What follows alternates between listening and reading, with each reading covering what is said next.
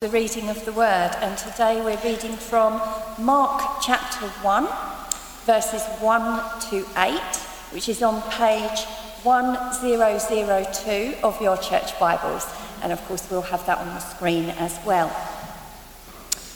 So this is entitled John the Baptist Prepares the Way. The beginning of the good news about Jesus the Messiah, the Son of God, as it is written in Isaiah the prophet. I will send my messenger ahead of you, who will prepare your way, a voice of one calling in the wilderness. Prepare the way for the Lord, make straight paths for him. And so John the Baptist appeared in the wilderness, preaching a baptism of repentance for the forgiveness of sins. The whole Judean countryside and all the people of Jerusalem went out to him. Confessing their sins, they were baptized by him in the Jordan River. John wore clothing made of camel's hair with a leather belt around his waist, and he ate locusts and wild honey. And this was his message: after me comes the one more powerful than I, the straps of whose sandals I am not worthy to stoop down and untie. I baptize you with water, but he will baptize you with the Holy Spirit. This is the word of the Lord. Thanks be to God.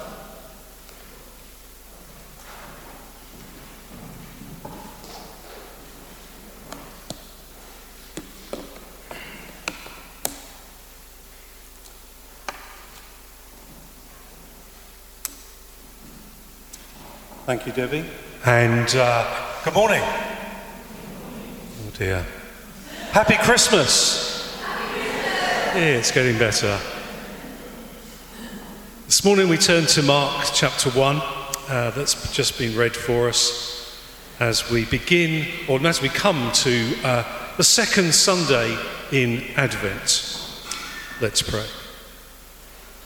Father, as we open your word this morning, and we reflect on all that you did to begin and prepare the way for Jesus to come, the greatest gift this world has ever known. Speak into our minds, our hearts, our lives, we pray. In Jesus' name, amen. I have a little bit of a conundrums question for you to muse over for a moment. What does Sir Walter Raleigh and the head gardener at Balmoral Castle have in common? What do Sir Walter Raleigh and the head gardener at Balmoral have in common? And to put you out of your misery, because you're all thinking, he's gone mad, or maybe you're thinking, I know, of course it is, two Queen Elizabeths. Well, as we go back in history, legend or maybe history, I was certainly taught it at school, Sir Walter Raleigh took off his cloak and laid it over a puddle so that Queen Elizabeth I would not get her dainty little feet wet. He prepared the ground for her to walk forward, a spontaneous attempt to prepare the way for his queen. Some years ago, I went to visit Balmoral, and to my surprise, in the massive greenhouses, there were plants, flowers that were not seasonal. They were beyond seasonal, and they were being prepared so that the moment that Queen Elizabeth II drove down, or was driven down, I don't suppose she drove down the drive to Balmoral, would see beautiful flowers blooming out of season. I assume it happens for the king now. There's a standard joke, isn't there, that wherever the queen and now the king goes, they only smell fresh paint. And it seems it's true of flowers as well. Careful planning and preparation for their majesty. Well, here we are on the second Sunday of Advent, being reminded from the reading that the way for Jesus, the King of Kings, to come was prepared and is being prepared, whether spontaneously or a planned strategic provision. We all are in the business, we ought to all be in the business of preparing the way for the coming king. And if you were to go back to last week's sermon that Tom brought to us, he too was expressing the fact that we are here to prepare for the second coming of the King of Kings. I'm not going to deal with that bit because he's done it and I couldn't do it as well. So we're going to stick with Christmas and preparing for the Lord Jesus Christ.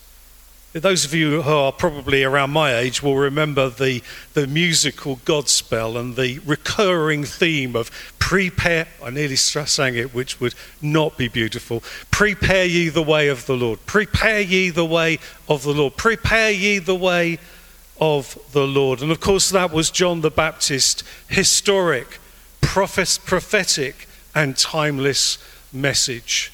It was what he came into the world.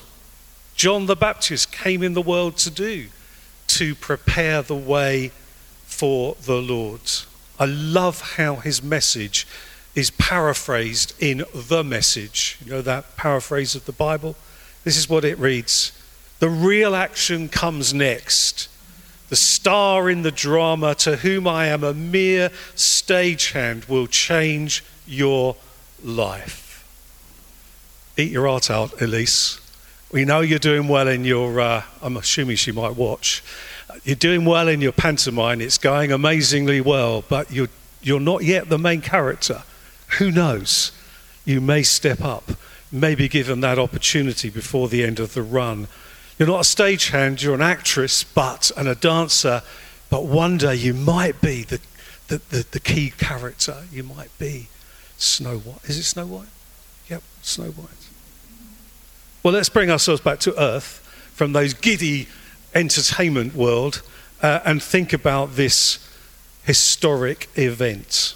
You look at chapter 1 and verse 1 of Mark's Gospel, and he wastes no words in telling it as it is. It's an opening statement that comes and breaks into 400 years plus of silence from heaven.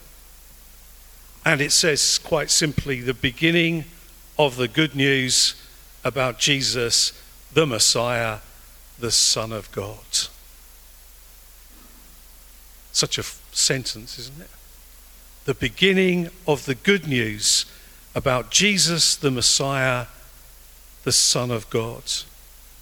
Many people and religious leaders and studies of the law of God were waiting, studying the scriptures, looking for a sign, wanting to herald this great coming of the Messiah, and they missed it.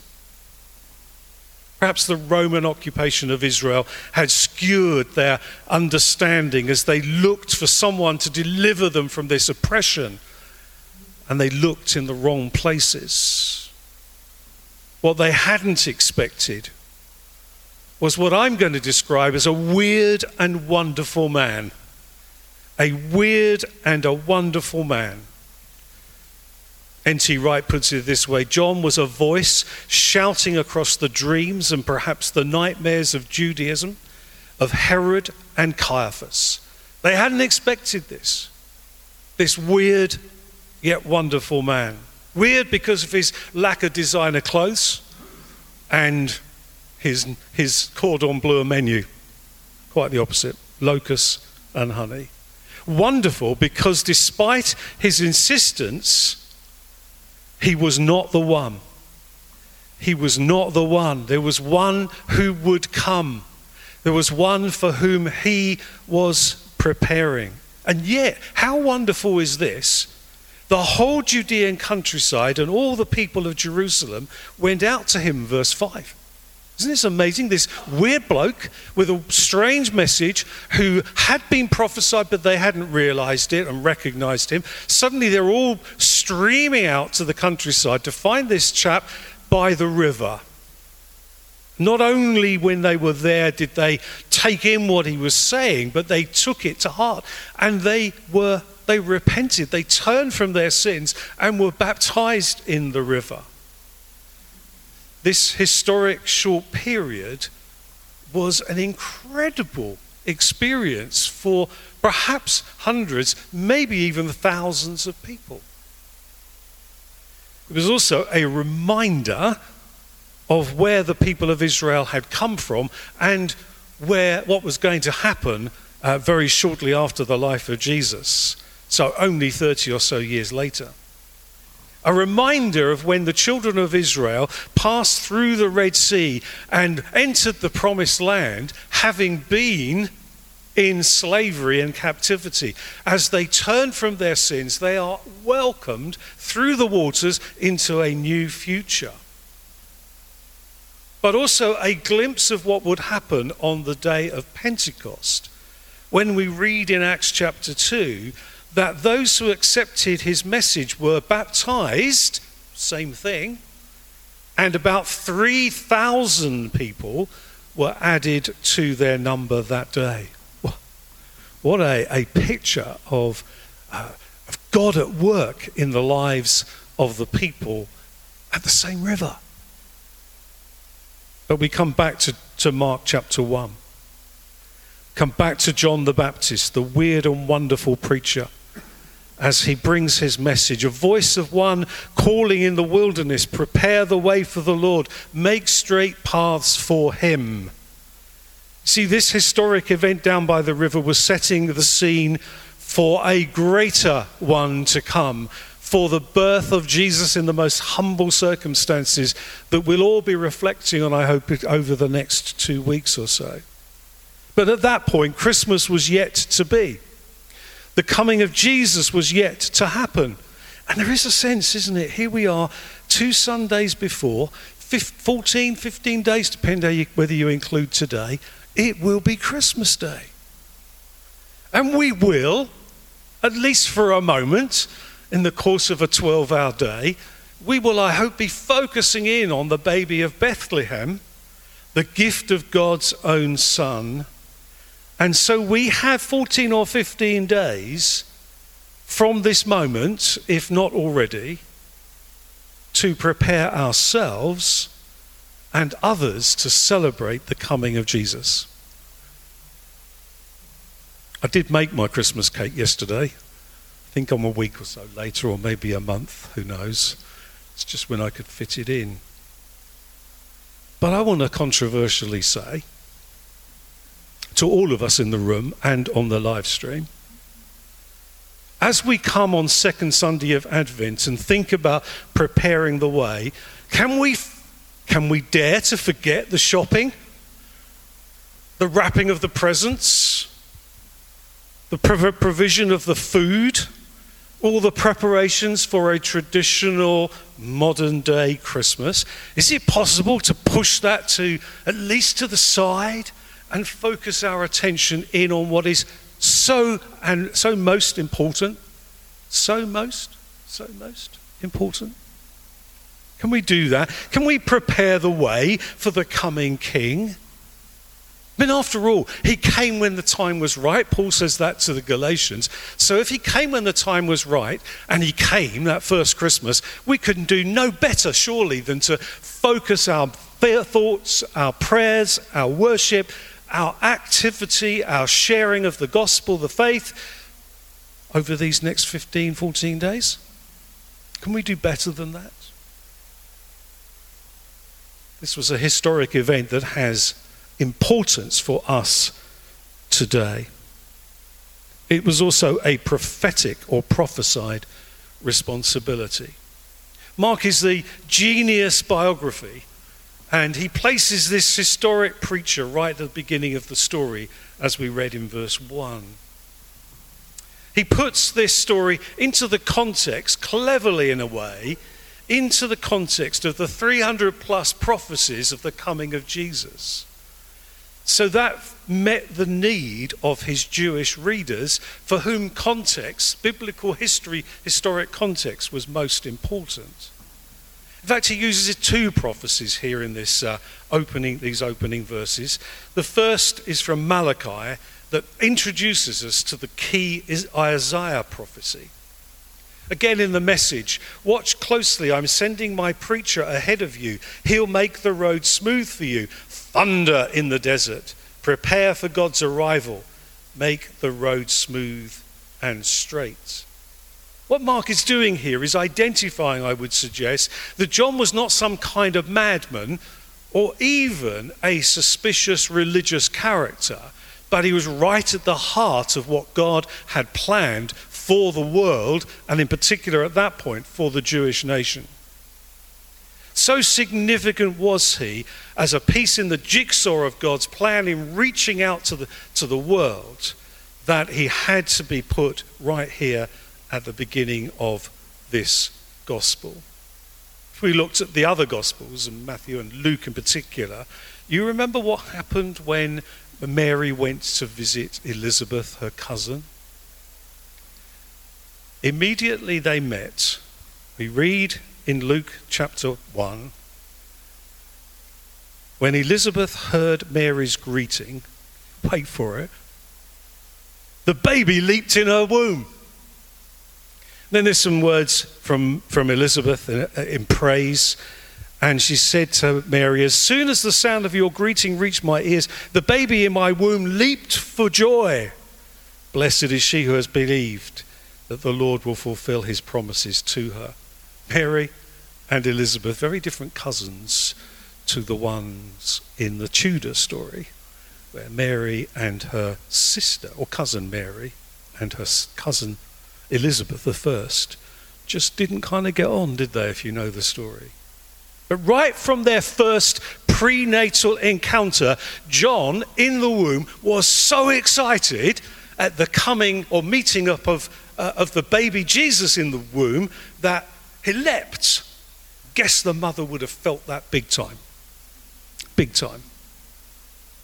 See, even in the womb, John is getting ready to prepare the way for the Lord. As in fact had whole of history and all of prophecy. You can explore the narrative from Genesis at the very beginning right the way through to the gospel stories, and you find that preparation from God, by God, through prophets was happening all the time. Let me just give you one kind of example of how that was happening. Luke himself traces Jesus back, his genealogy. You know, all those long names you can't read through.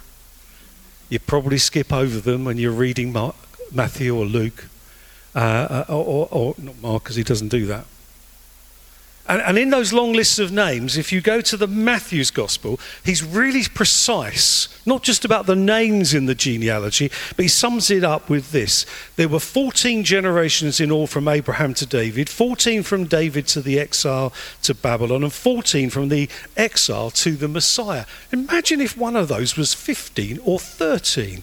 See how precise the planning was, how precise the preparation was for the coming of Jesus at just the right time. But then when you delve into the list in Matthew, you find something extraordinary, or extraordinary. Like certainly for a writing on a genealogy at the time. There's 4 women mentioned. Now, you wouldn't bat an eyelid today. In fact, some people might say, well, surely there should be all women in the genealogy, or all men and women in the genealogy. But no, not then. It was always in the line of the men. And right in there, we've got 4 women. I think a book editor at the time would have questioned their relevance and suitability.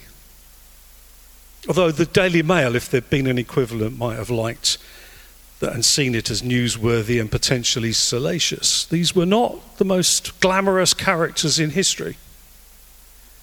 But like John and his place in the unfolding story, they may be weird in the sense of what was expected at the time, but they were wonderful in the way in which they followed through the line of Jesus. Doesn't that give us hope? Jesus came as prophesied at the right time. His way prepared by many turns of events and people involved in the unfolding narrative. I think that's why John the Baptist was so energized and passionate. He saw hope focused in the person of Jesus who was about to be born. But he's clear he's not the one. John is not the one. His job was to prepare the way. In fact, he said, I couldn't even bend down and tie his bootstraps. Well, maybe his sandals. In fact, as I read a bit earlier on, the real action comes next, says John. The star in this drama, to whom I am a mere stagehand, will change your life. I'm baptizing you here in the river, turning your old life in for a kingdom life. His baptism, a holy baptism by the Holy Spirit, who will change you from the inside out. So I would say in closing that this message of John and this person of John, who's named as John the Baptist, not only was he prophesied, not only did he come in real time at a real place and God used him incredibly to prepare the way, he is an example to each and all of us. So I'm not being rude, not trying to be rude, but you are a weird and wonderful bunch of people.